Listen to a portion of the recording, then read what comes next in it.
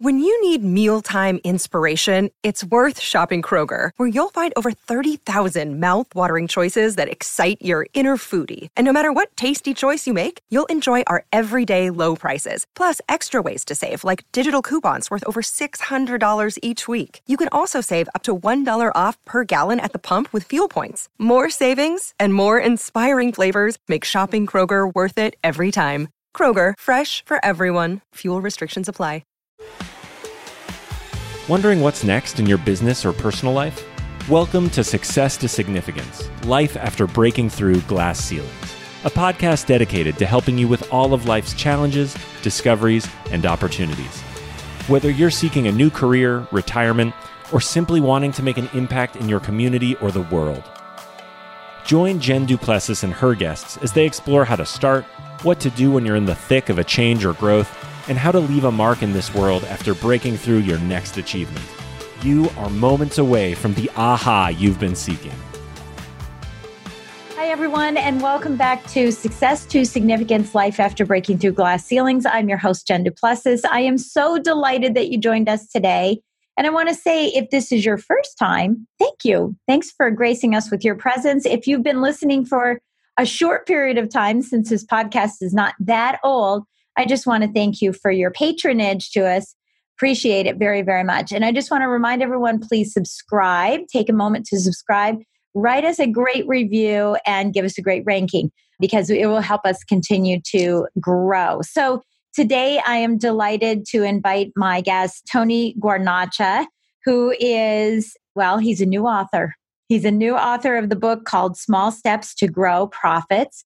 And he has quite a story. You know, and I think it's interesting how his story is, because it's not just taking steps to create profit, but he had to come out of the basement steps to get to a point where he could take steps to profit. So welcome, Tony, to the show. So happy to have you as a guest. Thank you so much. Real pleasure to be here today. Thank you. So I want to get right to it before we get into what people could do, some small steps that they could take without giving away too much of your book, right? But, you know, your story about your homelessness. So take us back, rewind everything. Let's take us back to a time where you found yourself homeless, or you can even go before then. What happened? And then bring us forward into, you said, you know what, I'm going to take what I know and I'm going to apply it and give it to the world. Sure, happy to do so. So the story really starts when I was 12 years old. So when I was 12, my parents had an Italian baker. They were wonderful bakers, but unfortunately, they didn't know what they didn't know about growing a business. And so when I was 12, sadly, that business failed. And so myself, my mother, and my father all moved into my oldest sister's basement. She's 18 years older, so we moved into her basement and rebounded. That's kind of where we started. I remember even a friend of mine was asking me about a specific time there at that point. I remember sitting in that basement doing my homework and thinking, boy, I hope not me in the future. I don't want to have this. I am destined for great things. And so years later, I went to college. And, you know, I had that desire to kind of redeem things. I'm looking at that now, you know, kind of examining myself through this process.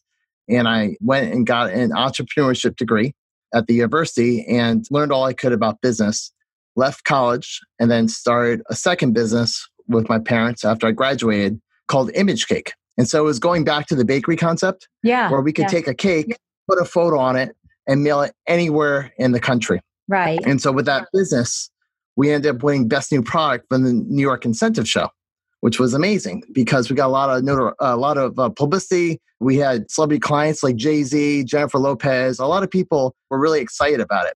And so that business had a certain level of success. But then I again found out that I didn't know what I didn't know about growing a business. Right. And so that business sadly also failed. Wow. And so here I am, newly married with a baby on the way and kind of broke again.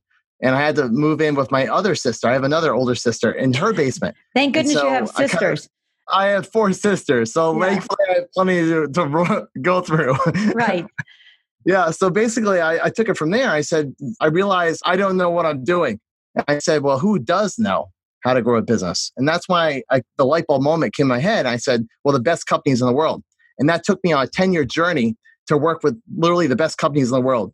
Google, Ford, ADP, gosh, a dozen Fortune 500 companies and 10,000 small businesses. And then in 2009 was kind of the high point at that stage of my career, which is why I won Google's Agency of the Year, having spent $400 million in advertising across all these great clients. Wow. Yeah.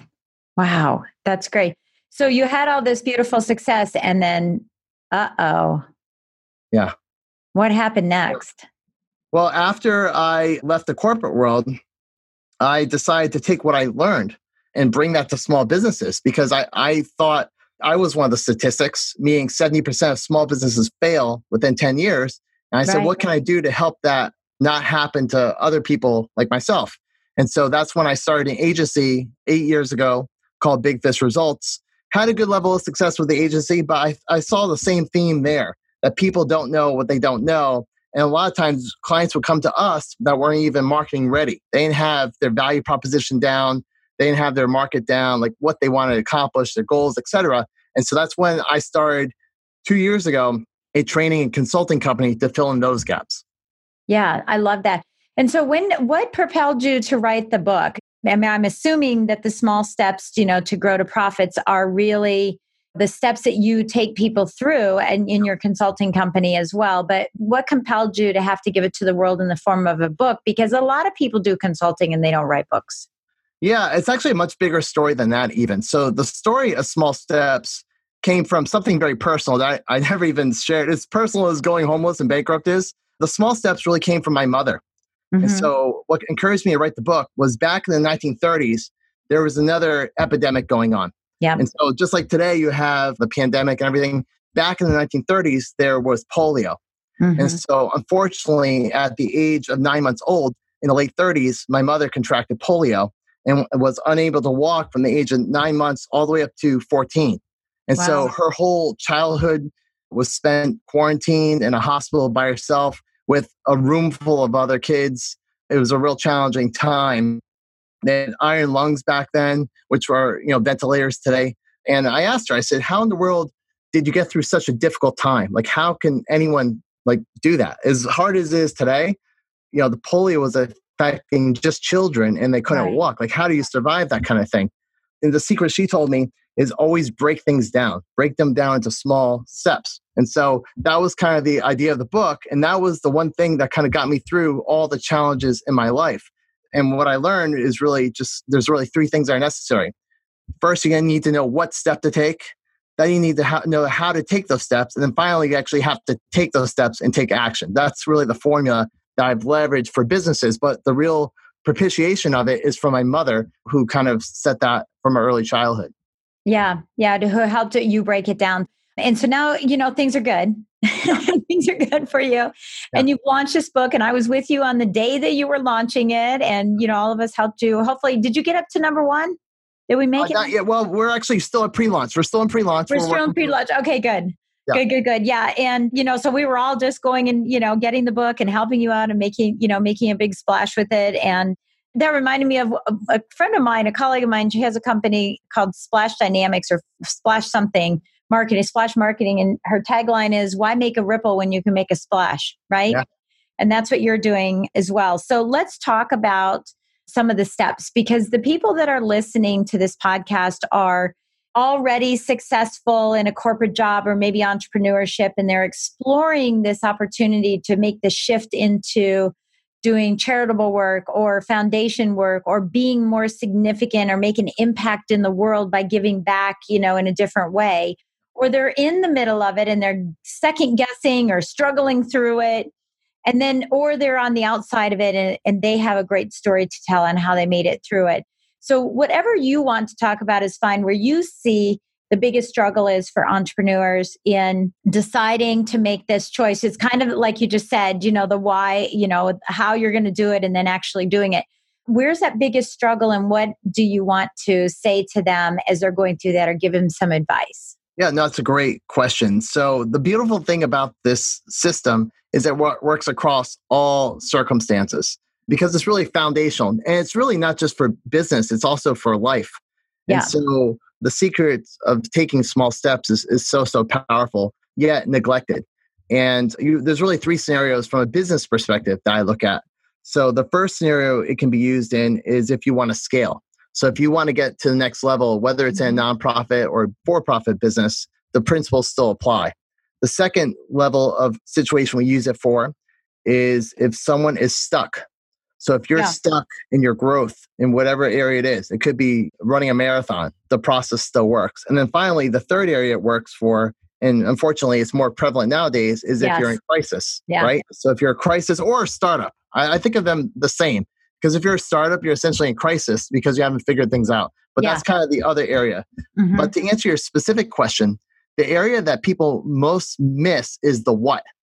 Yeah. Because you need the three things. So there's an idea that came from Jim Collins in the book Good to Great. So it's one of the seminal books in business. And he talks about the idea of building a flywheel effect. So getting momentum.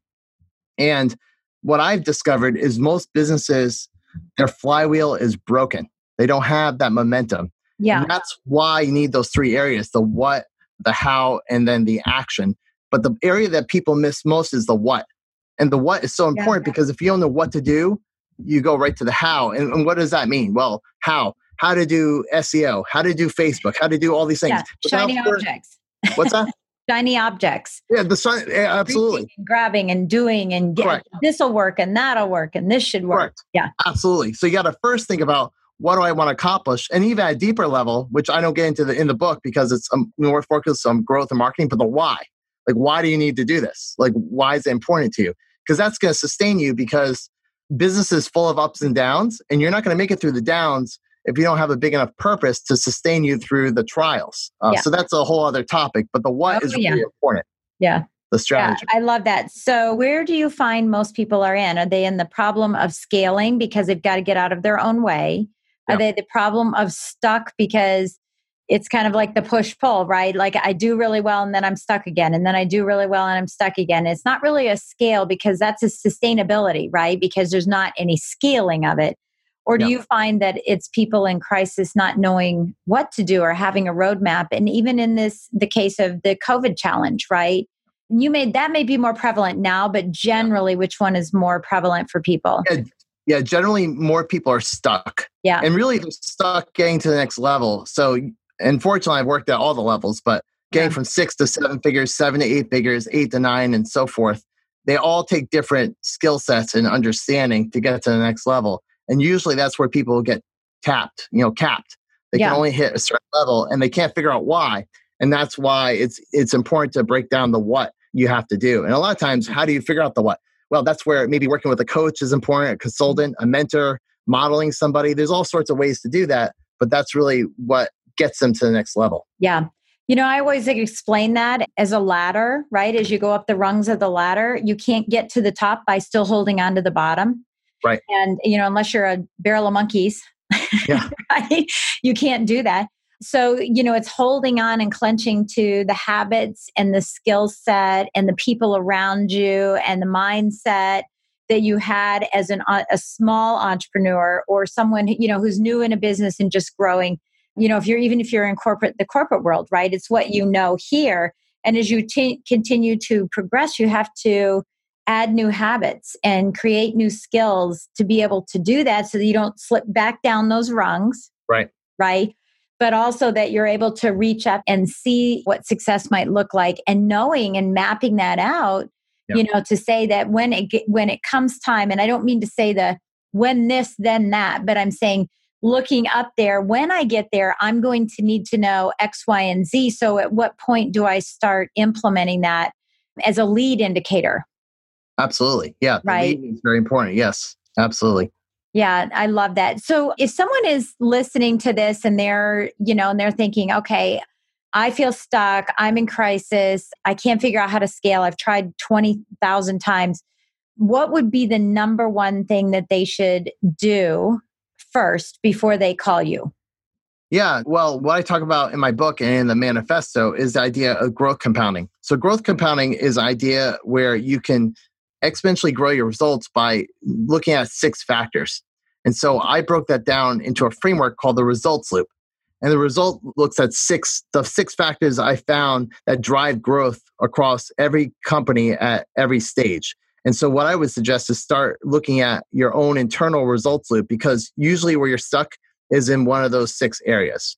Yeah. And I see it behind you. So for those Yes. of you, and by the way, I have something that looks very similar to that for mine, because if there's something that's missing there, that cog is gone. I call it the client journey, right? Because I think a lot of people think is get business, close business, get business, close business, that it's linear, and it's actually not. It's an infinity sign. That's where, it continually happens over time. So is your book available? Is it a digital book? Is it a hard copy, hardcover, or do you have it audio? Like what mechanisms do you have for delivery? Yeah, it's rolling out in all formats. So right now it's available for pre-order as a soft cover.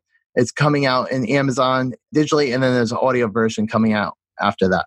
Oh, great, great. So someone can get it at Amazon right now. So we'll make sure we have a link there. Yeah, well, the best thing to do, because it's not on Amazon, we have a launch page where you can get it. Okay, great. But the manifesto is probably the best thing to look at today, which is the Small Steps Manifesto.